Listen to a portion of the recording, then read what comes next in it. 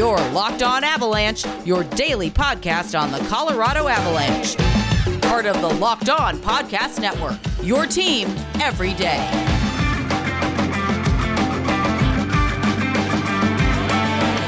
Yeah, our wonderful hosts at the Locked On Nuggets were using our Denver account, so I had to switch over to the NHL account. So for those on YouTube, you got to look at the Locked On NHL intro. Nonetheless, welcome to the Locked On Avalanche podcast, part of the Locked On Podcast Network, your team every day. Unreal. Thank you for making this your first listen of the day. That is always appreciated. The Colorado Avalanche find another way to win. And this is what we've been talking about for the past couple weeks now. And I had even mentioned they're like the New England Patriots of the Tom Brady era, where you just know they're never out of it. They will find a way to win. And if you give them a little bit of leeway, they'll take advantage of it, even when things aren't going their way. Yeah. And somehow they find a way to tie in regulation and win it in overtime, thanks to the captain. Incredible game. This is going to rival the Panthers game, in my opinion. Yeah. When we kind of look back on this year. Wow. What do you got? Who knew the Eastern Conference could be so fun? It can be sometimes.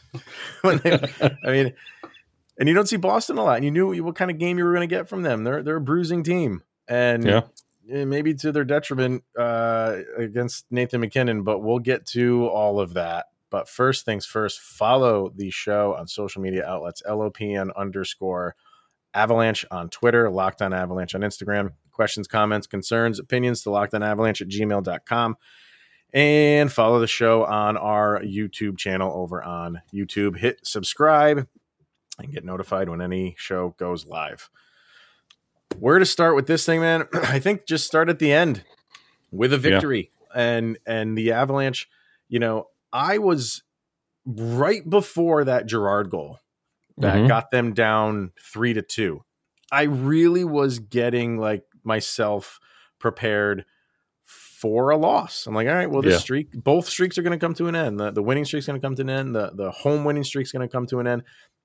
It just had that appeal of the game. Boston, I don't want to say Boston was in charge. I think there was a lot of back and forth, but I was going to call for a investigation into who let Andrei Vasilevsky wear a Bruins jersey for this game, because Ullmark was incredible. He was incredible. And it was just, you just got the feeling they can't get anything by him. There's no way they're going to be able to get two by him, because they got to tie this thing up.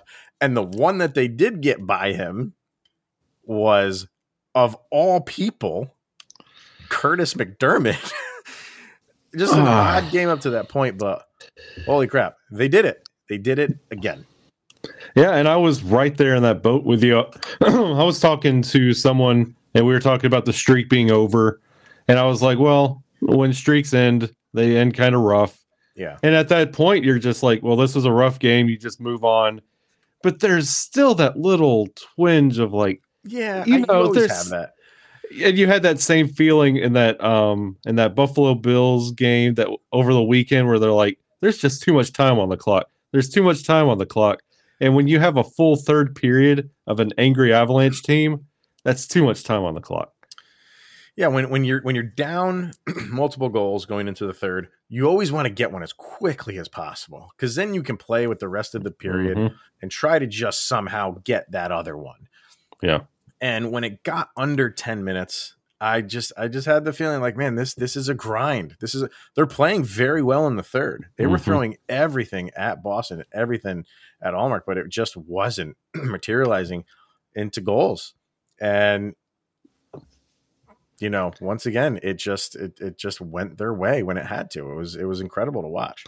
And for everything that happened in that second period, it felt like everything was going wrong. And by the end of the game, I think it was Cale Makar, Devin Tays, and Landy were clocking 30 minutes of ice time. And it was one of those that they had every reason to be like, well, not our night. It had to end sometime, and just get out of there. You're already leaving hurt. Don't leave even more hurt. Nas took a nasty hit before Nate went down. So it was one of those things like you just wanted to get out there unscathed, but they did not give up. Well, you wanted to get out there unscathed beyond what happened to Nathan MacKinnon. And, I don't want to make it seem like because the Avs won the game eventually that, there's not things that were bad in this game. Erik Johnson almost crushed this team. Yeah. I don't know what he got away with a cross check on Taylor Hall. And I wonder if he kept throwing cross checks on him because it was Taylor Hall and he's the one that hit, the stick that hit MacKinnon. He's responsible for what happened to MacKinnon. And they were trying all game long to just poke and prod at Taylor Hall, and he didn't want any part of it. So I don't know if that was the reason why that Johnson kept cross-checking him, but you can't do that stuff. You're already down. They were already on a power play. And now they go down to a 5-3 penalty kill. And technically they get both of them. It was the second one came a second or two after the power play had finished. So that player hadn't come into the play yet. Just a dumb. It's a lapse in judgment. He should not have done that. He's got to know better than that. And in those situations where a star player or a young player gets taken out in a hit like that and they have to leave the ice, there's a fine line in sending a message and then making it a mission for revenge. Like if you send a message, you go right out after the hit and you say, okay, that's enough of that. But if you're continuing to go after that player every time he hits the ice, that becomes a mission and you're straying your focus away from getting that win. And that's what EJ was toying with right there. Exactly. And Landeskog went after him a couple times. Mm-hmm. And he was skating away from him. And I get it. Like, make the attempt to settle the score. If he keeps skating away from you, like you just said, you're getting out of your game plan. Now your mission is to go after him. That's not your mission. You tried once, you tried twice. Mm-hmm. Let it go and bring it up another time because, you're going to be playing them again pretty soon because that's one of the makeup games in February. So settle the score then. The hit itself, look, people, like I know there's allegiances here. And whenever anything happens to an Avalanche player, a lot of people are going to take the road of that was vicious, that was intentional. He should be kicked out of the game, suspended for 10. Like, I will be the first person, and Kyle will too, to put the blame on somebody who absolutely deserves it. It was not a dirty hit. He ran into his stick. Was he going to check him? Clearly he was. And if he had, it wasn't going to be in the head. Mm-mm. And you please, I'm pleading with some people who are just saying like that was intentional and they're going after Taylor Hall's head. And during the second period when they announced that MacKinnon was not going to return, they said this is why, and they showed a very close up view of that hit, and MacKinnon's stick is a good foot or two away from him, and that's where he makes contacts with his hands, what are on the stick, and it just goes back into his face. It's a freak thing, and it's just you can't just want to, drag Taylor Hall through the mud for this. I'm telling me if I'm seeing it wrong.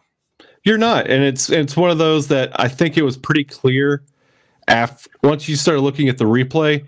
I think what a lot of everybody's reaction, you see Nathan MacKinnon down, withering in pain, and then you see, using a wrestling term, you see color falling out of his face. Yeah. Like, oh yeah, you're immediately like, oh, you can't do that to Nathan MacKinnon, and then the Twitter machine blows up. Right. But when you look at the replay, you can't edit your tweets. So if you send it, it's out there. It's either delete it or ride with it. And there was a lot of people saying that's intentional. Taylor Hall's dirty. I mean, it was just a season or two ago. Everybody and their brother wanted Taylor Hall a member of the Avalanche, and now he's the dirtiest player in the game. Yeah, can't have it both ways. I was ready to do some tweeting about Taylor Hall and say some not so nice things, and I'm glad I didn't hit send because you watched it had all the makings of what is he doing? It looked like a headshot, and our star player is down on the ice bleeding profusely, this is everything of Taylor Hall. You are a marked man in Avalanche eyes for the rest of your career. And then you get replay and you realize it was not egregious and intentional. And if there's people listening to this right now that are, completely in disagreement with us, I can't help that. We will not be that show that just sides with everything that happens to the Avalanche and make it seem like they are in the right in everything. If they do dumb things, we call it out. We do often. And when a player on another team injures our star player, if it's intentional, you better damn well believe we will say it's intentional. I just can't go there with this Taylor Hall hit. I can't. Can't. And so, you look at the replay. Do your research before you take a stand, because the replay speaks volumes. Even having said everything that we just said, he still needs to man up. He does. Yeah. I mean, you did, intentional or not. You hit our star player. Remember when John Tavares got hit in the playoffs last year? That scary moment in the playoffs. That was not intentional. Corey Perry did not intend to do that. He still had to man up and fight. And I don't think. And go watch the Toronto All or Nothing series, because that it happens. But they're recording for this series when that happened, and they're even like, we knew, he didn't do it intentional, but it's like the code. Yeah. you got to man up. So, and he didn't want to, but he will have to make amends for that with against Landeskog or McDermott or somebody. I don't know. It's going to have to happen. All right, let's hear from BetOnline and then continue this conversation. But BetOnline would like to wish you a happy new betting year as we continue to march towards the playoffs, or we're in the playoffs. We continue to march towards the Super Bowl and beyond. So BetOnline remains the number one spot for all the best sports wagering action for 2022. It's a new year and a new updated desktop and mobile website.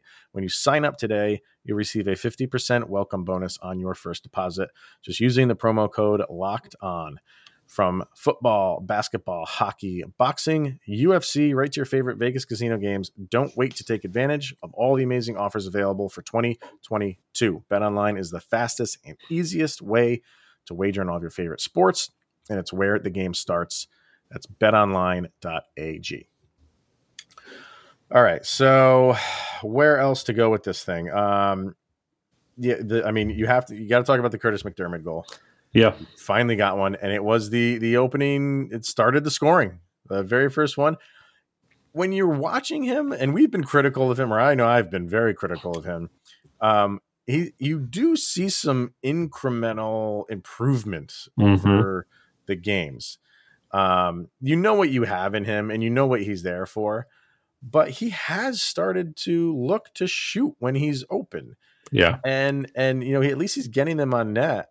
And I think this was maybe inevitable. I think we all thought he was going to at least get one by the end of the year, and it was last night. And it wasn't a bad shot. And honestly, it was one of those, like, you've been seeing this new side of Curtis in his, like, taking a shot when he has it. It's nice to see one go in. So I think he's building confidence, and he's like, you know what, I could do more than 3 minutes of ice time and getting a scrum that nobody wants to fight with me. Well, what did he have last night? Let me see. 8 minutes, 31 seconds. That's like double ice time for him. You know what I mean?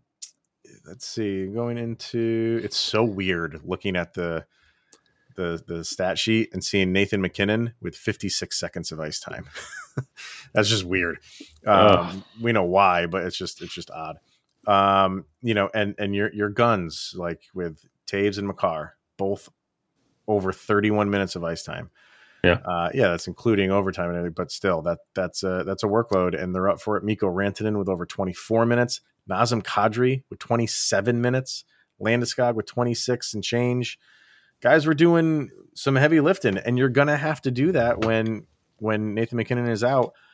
And where is who I thought played well, man, and he needed to, was Burakovsky. He needed to step up. Like, okay, man, like, we need you now. Yeah. You need to be the facilitator, and you might need to, run point on power plays, and you got to be the scoring muscle here. And he only had an assist, but he was getting shots on net. He wasn't making stupid turnovers. Like, he was active. Like, that's what I like to see out of Burakovsky. Yeah, and to all those conversations we had on yesterday's episode about like Jost and JT and people saying, well, it's going to be sad to see them go. These are, and we talked about it at the end of the episode, this is the time for them to step up. And you see Burakovsky, he was visible out there. He was taking shots. His passes looked okay. And you see that stepping up from McDermott. Like, wow, you scored a goal. That's interesting. But if you go back and look at the assists and the points of tonight, they're still not on the score sheet. Yeah. Like, Nathan MacKinnon's out. Somebody's got to fill that role. Everybody's logging extra ice time. This is the moments that we're talking about. Somebody has to step up. Nuke was very visible. He was in the plays. He was looking great. But we're now approaching this huge separation between the top two lines and the bottom two lines. And that's where things get a little dicey. Yeah, because you look at Maltsev, 4 minutes, 52 seconds. Abe Kubel, who's been playing pretty decent minutes, his are going down lately. 5 minutes and 26 seconds. So, like, that part of it you don't want to see. You're happy with what Burakovsky did. You're happy with what Nichushkin did. But you also need, when a guy like MacKinnon goes down, those depth guys, those fourth liners to really step up their game as well. Yep. And they really weren't out there for all that much. Even Logan O'Connor was another one who was just everywhere, and I can't believe he didn't get a goal. Like, he had some really good looks, and just some got a post. Yeah, right off a face off. Like, it looked good. And we were talking the other day about who we would want to pluck from Chicago, and I'm just putting this in perspective for all those that were questioning the JT Jost thing. Chicago scored 8 goals against Detroit last night. Right. 8. That they are stepping up when they don't need to. Like, they have nothing to prove right now. The Avalanche do. And in a game that you lose Nathan MacKinnon and you have the opportunity to get the puck a little bit more and do something with it, and you're not, that's what I'm talking about. So, like, when it comes to trade value, Chicago, everybody on Chicago looks a little bit more valuable than lines 3 and 4. Yeah. So, and Jost had 11 and a half minutes, so not bad. But yeah, nothing on, -1, but whatever. He did have some shots on goal, but yeah, you want those guys to really kind of take the reins on some things and step up. And some guys did, and some guys just, didn't do as much as you wanted them to. You mentioned Nichushkin. Personally, I think Val Nichushkin needs to be on the first group. Whenever the Avs go into overtime, he needs to be on that first group. You can't stop him. No. He does that move where he's on the right side and he will beat his guy, not so much with his speed, but with his size and once he gets a little bit of a drop on a guy and he can kind of like put him kind of in his hip pocket, and he makes that move where he crosses in front of the goalie and tries to, roof it right over his head. He is a force in overtime. So, I say he should be on that opening pairing. He's out there. If he's not on the opening one, they're putting him out there next, which I'm obviously fine with, but he's dangerous for the Avs on the overtime sessions. And I feel like the reason they put Nuke where he is because Gabe and Nuke play a similar style. Nuke is a little bit more physical, but like once you get into that offensive zone, they both resort to the same position right in front of that goalie. And I feel like you can't have two players down there. We'd be running a reverse like 3-on-2. It's true. Yeah, no, it is true. They do kind of have a similar style to them. So I wanted to read this because Peter Baugh just posted it. When Gabriel Landeskog was asked on the MacKinnon play, he said, "The hit itself, I don't think it was that bad. Yeah. Or it's that bad. I should say that. The hit itself, I don't think it's that bad. But at the end of the day, when one of your best friends, single tear there, man, come on, you're striking the feels. When one of your best friends and teammates and best players gets hit like that in the neutral zone, we just have to make sure there are no consequences. Okay. And at the post game, the TNT crew interviewed Landy right after the game, and they asked him about the hit as well. And he said in that first period, it looked bad, but he's like, once we went into the tunnel for the intermission and got to actually look at it, it wasn't. So things like kind of calmed down from there. Right. But he said like the initial reaction was that was a dirty hit. But once he actually got his eyes on it, things calmed down. Somebody posted a picture of Nathan McKinnon. Did you see the one picture? That was Kyle Keefe. Did Kiefer post that? What, like straight on him bleeding, his nose basically like under his ear? Yeah. Ooh, yeah, he wasn't coming back. No. A couple other posts from Peter Baugh. Jared Bednar said that was our biggest win of the year. No updates from Bednar on Nathan McKinnon other than that he doesn't think he'll travel to Chicago. He said he was not good enough to return to the game. They'll assess him tomorrow. He didn't like the Taylor Hall hit. It's the type of hit the league is trying to get rid of. I don't agree with you there, Jared. I don't like, and maybe, I mean, he must have seen it during the intermission. I don't know why he wouldn't have, but I think it's just a freak thing. It's a freak accident. If Nathan McKinnon doesn't pick his stick up there to try to get around Taylor Hall, he's going to get hit. Yep. You know what I mean? And it's one of these things where it's everybody wants to throw their hands up because like, oh, it's Nathan McKinnon. Don't touch Nathan McKinnon. Nathan McKinnon hits a lot of other people, and we're okay with that. He's going to get hit too. Yeah, you don't want anybody to get hit where it's a serious injury.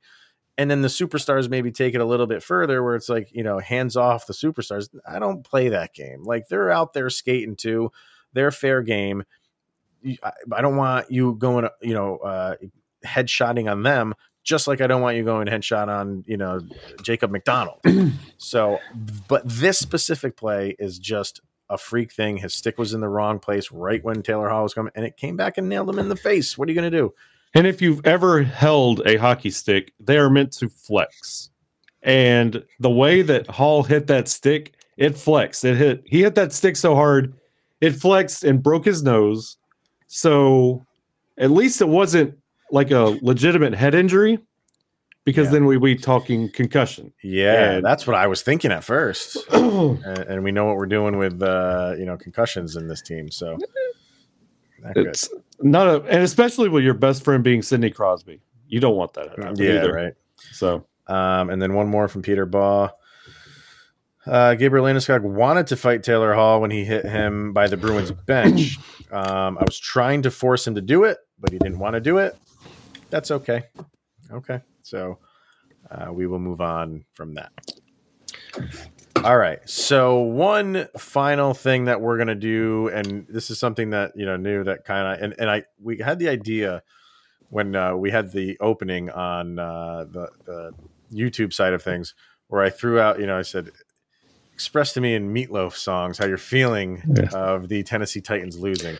And they were like, why don't we do this for Avalanche games? And every Avalanche game will kind of take the tone of the game and then throw out a song on how we are feeling based on the win or loss by the Avalanche. So, and if you follow on Twitter, we did this. I just posted one. We didn't talk about it on the show, but I did post a graphic for it.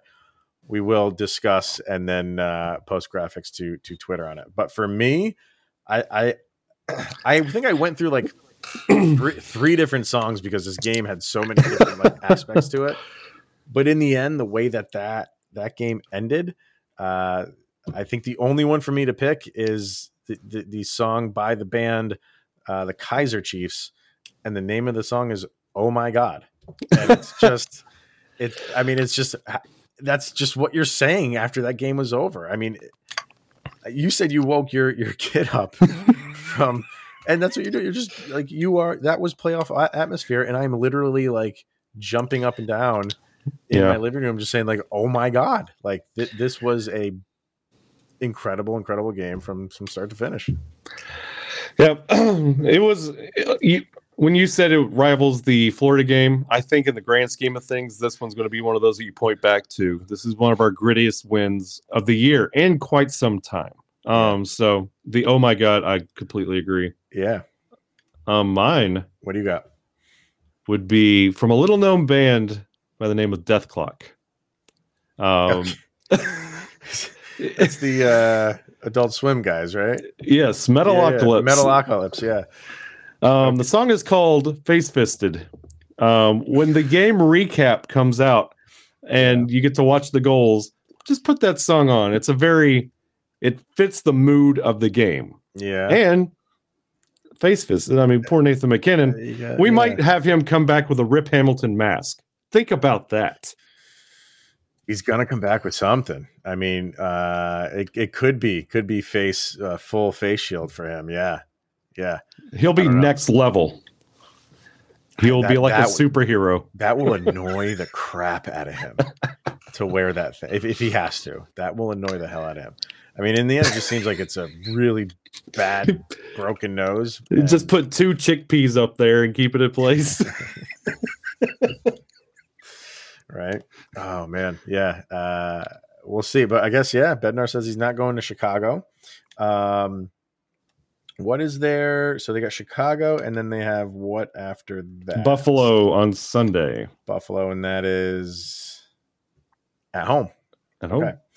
So I think those are two good tracks to kind of sum up this win over Boston. What a game, everybody. But what are your thoughts on it? Let us know. I mean, I know there's some things that we didn't touch on that the Avs have to improve on. Holy crap. The face-offs were atrocious. 58% to 42%. And I know, face-offs are one of those things where it's like some are more important than others. Center ice face-offs, I think, don't mean a thing. But when you're on a power play and you're in the offensive zone, you want to get that one. Yep. The Avs were bad. They were bad when it comes to face-offs. The shots on goal, it was rough in the beginning, and a lot of that was credit to Boston. Boston plays a physical game, and they make it tough to find like holes in the defense. But when the Avalanche had nothing, they just threw caution to the wind. Just like, we're down 2-1.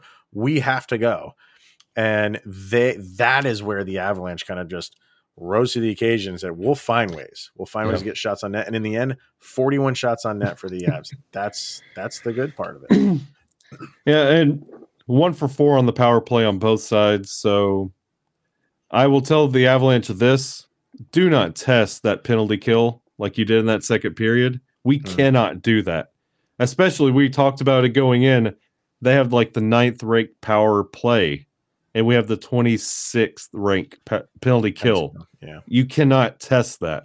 And we did that multiple times in the second period. We got to clean that up. Yeah, and silly penalties like Eric Johnson's. But look at the Bruins, 21 blocks. Like that.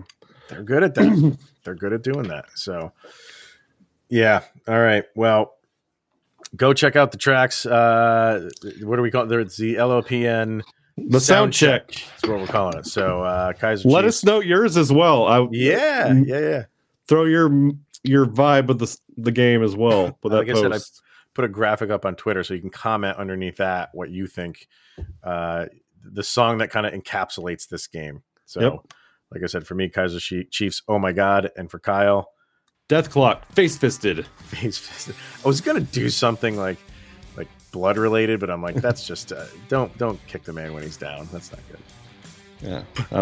Yeah. It's all out of love, Nate. Yeah.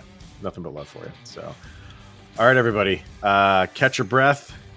Got a day off from Avalanche hockey, and then right back at it in Chicago. So we will be back tomorrow to discuss anything else going on. Maybe, I'm sure we're going to have more to say about this game. So we will be back tomorrow. But he is Mr. Kyle Sullivan, Shaggy Von Doom. I am Chris Maselli, and this is the Locked On Avalanche podcast. We'll see you guys tomorrow. Go, Abs, go.